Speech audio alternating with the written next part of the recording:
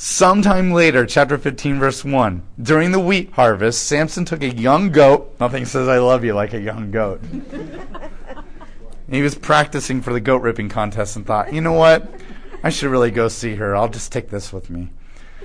So he took the young goat as a gift and went to visit the bride. Now, most likely, this is for the father, because he's offended the father.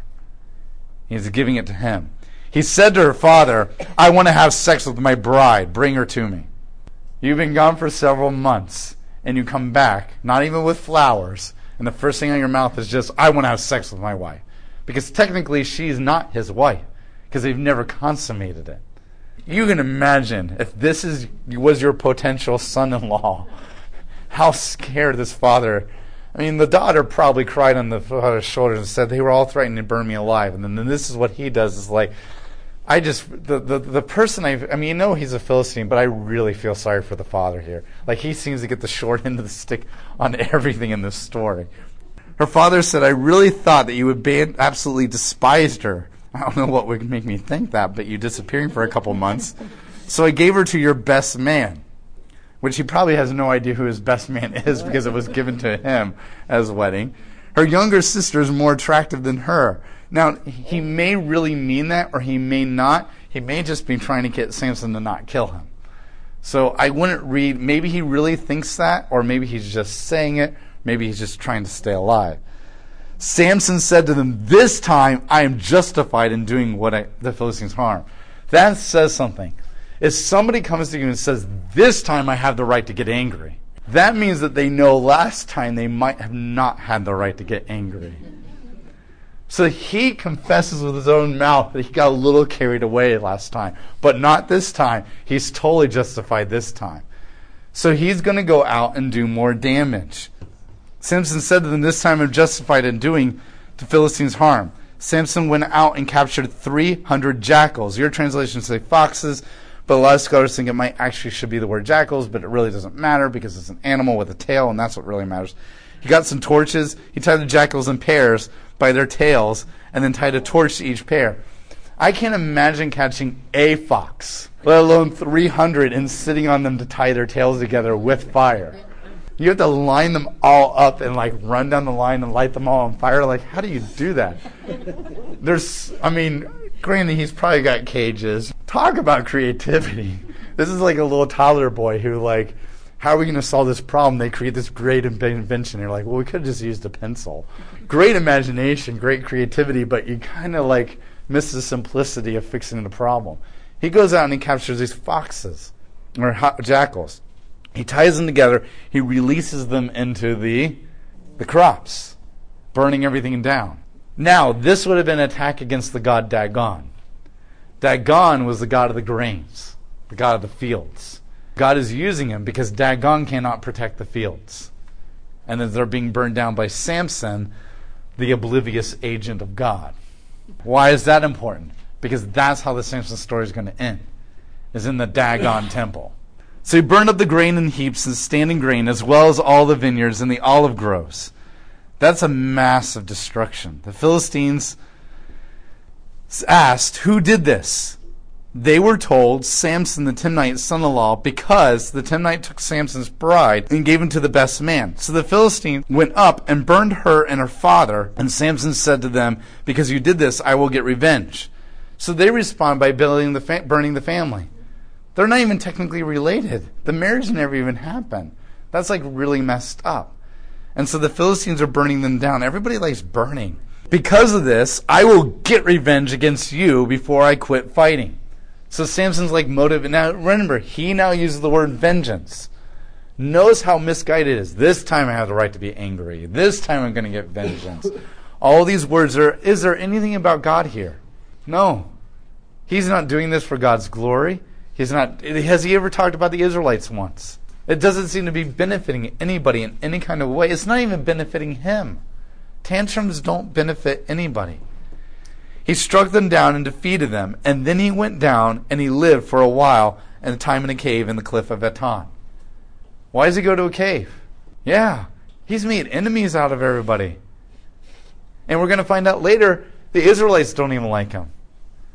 He is completely friendless. He's just causing problems for everybody. The Philistines went up and invaded Judah, and they arrayed themselves for battle in Leah. And the men of Judah said, "Why are you attacking us?" The Philistines said, "We have come to take Samson prisoner, so we can do to him what he has done to us." 3,000 men of Judah went down to the cave in the cliff of Etam and said to Samson, "Do you not know that the Philistines rule over us? Why have you done this to us?" He said to them, "I have only done to them what they have done to me." Now that sounds like little kids. I mean, that's what I ask my daughters all the time. "Why'd you hit your sister?" "Because she hit me first." "I'm only doing what they did to me." That's an immature response to have. He's a grown man who's supposed to be leading Israel in the deliverance from their enemies. And his answer is, "I'm only doing to them because what they did to me first." That's not love your neighbor as yourself.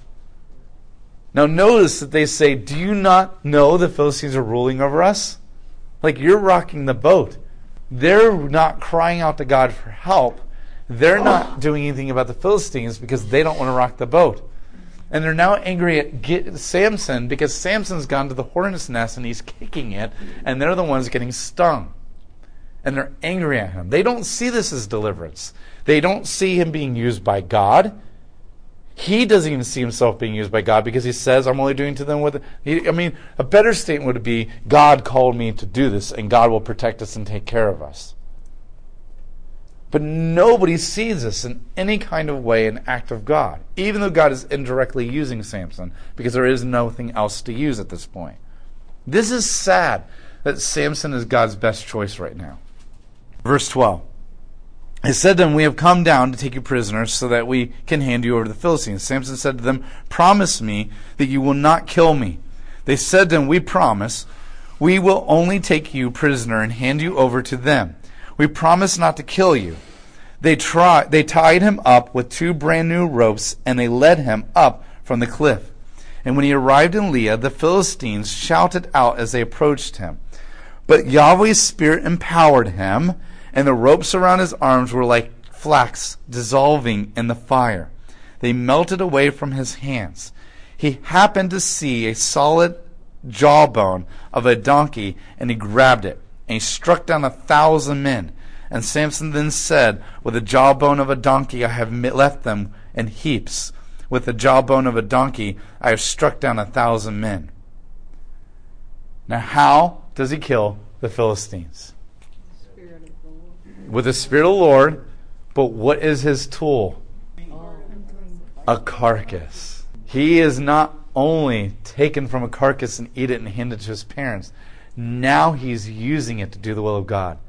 The Holy Spirit has come upon him in power, and he picks up a dead carcass, so to speak, and uses it to do the will of God. The very thing that disqualifies you from coming in the presence of God and doing the will of God is the very thing that he's using to do the will of God. He is completely oblivious to what God is doing here. And he says this riddle.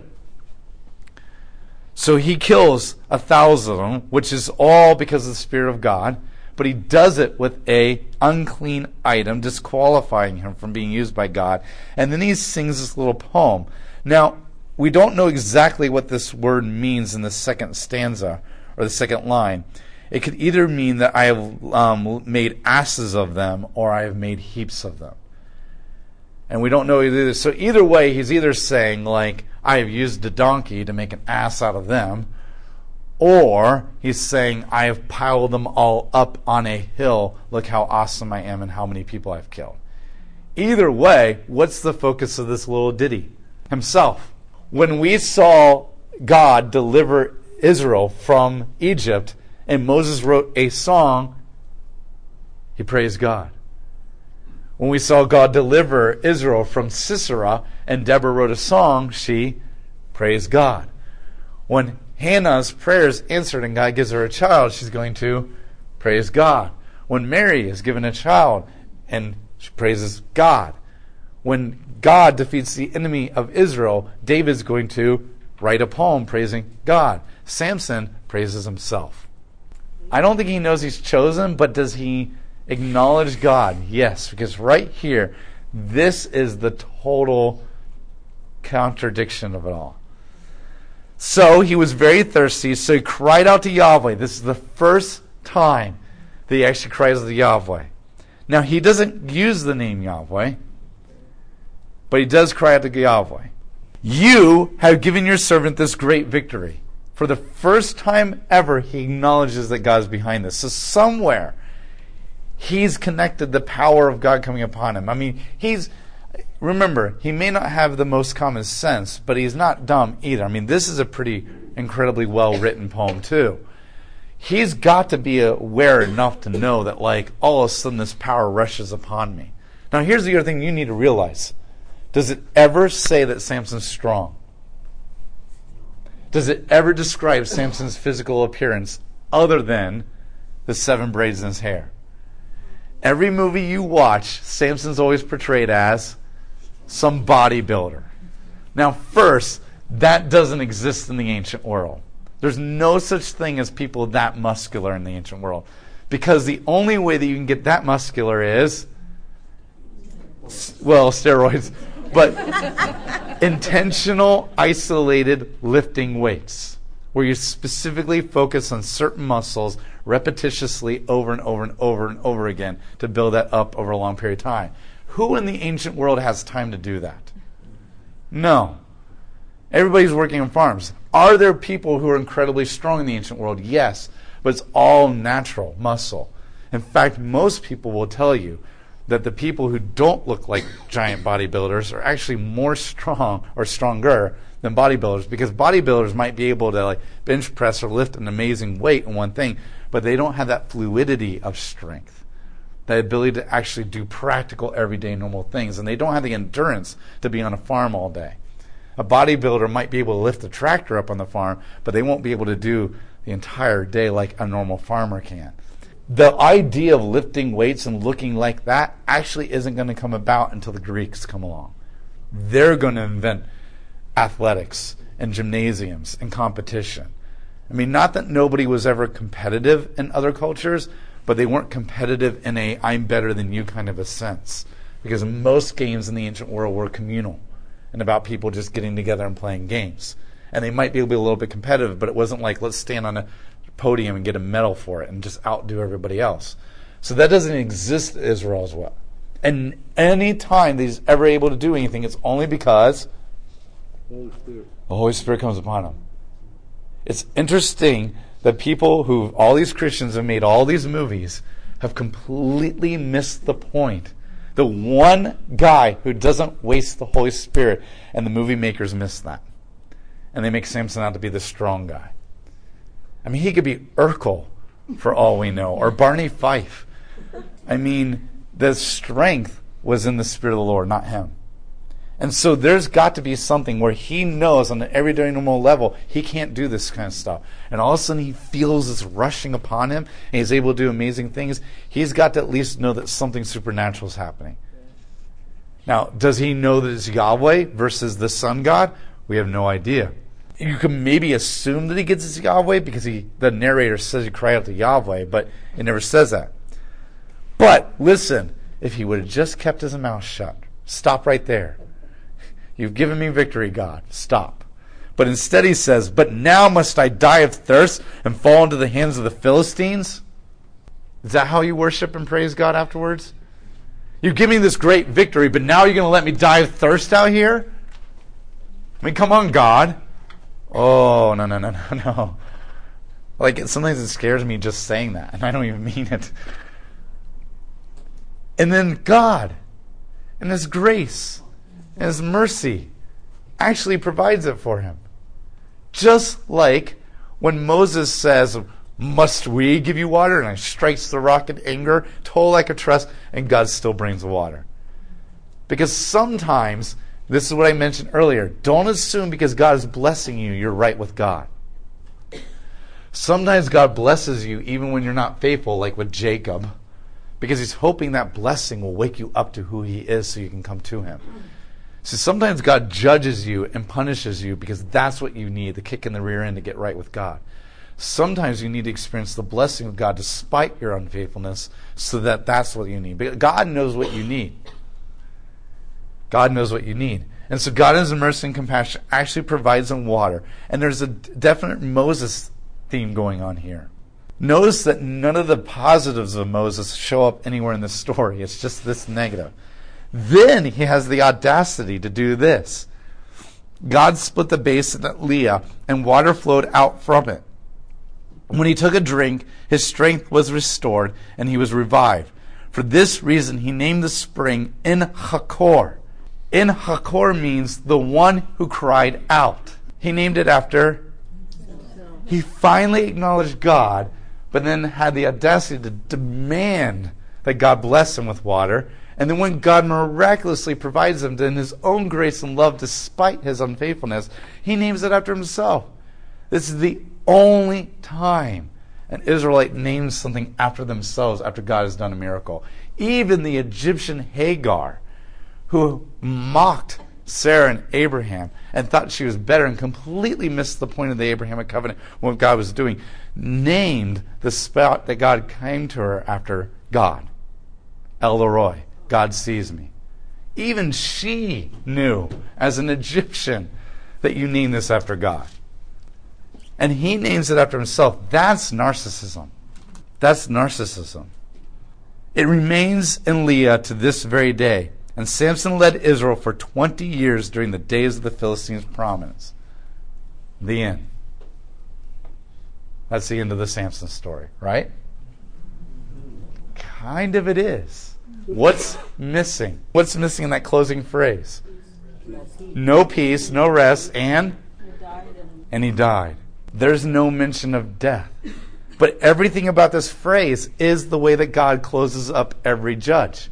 Every judge finishes with, and he led for so many years, and then he died. So then the narrator says, and he led for so many years, and the narrator does tell you, and then he died.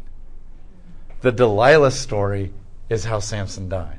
The narrator is intentionally wording it this way, because for Samson, we're not getting one statement and then he died. For Samson, we're going to get an entire story about how he dies. And what this lets you know is, as a reader, I automatically know that this is his death. And everything in the Delilah story is leading to his death. And the point of this is to show how tragic his death is. So technically, this is the end of the Samson story. It's just that last line is going to get its own little expounding and unpacking in itself.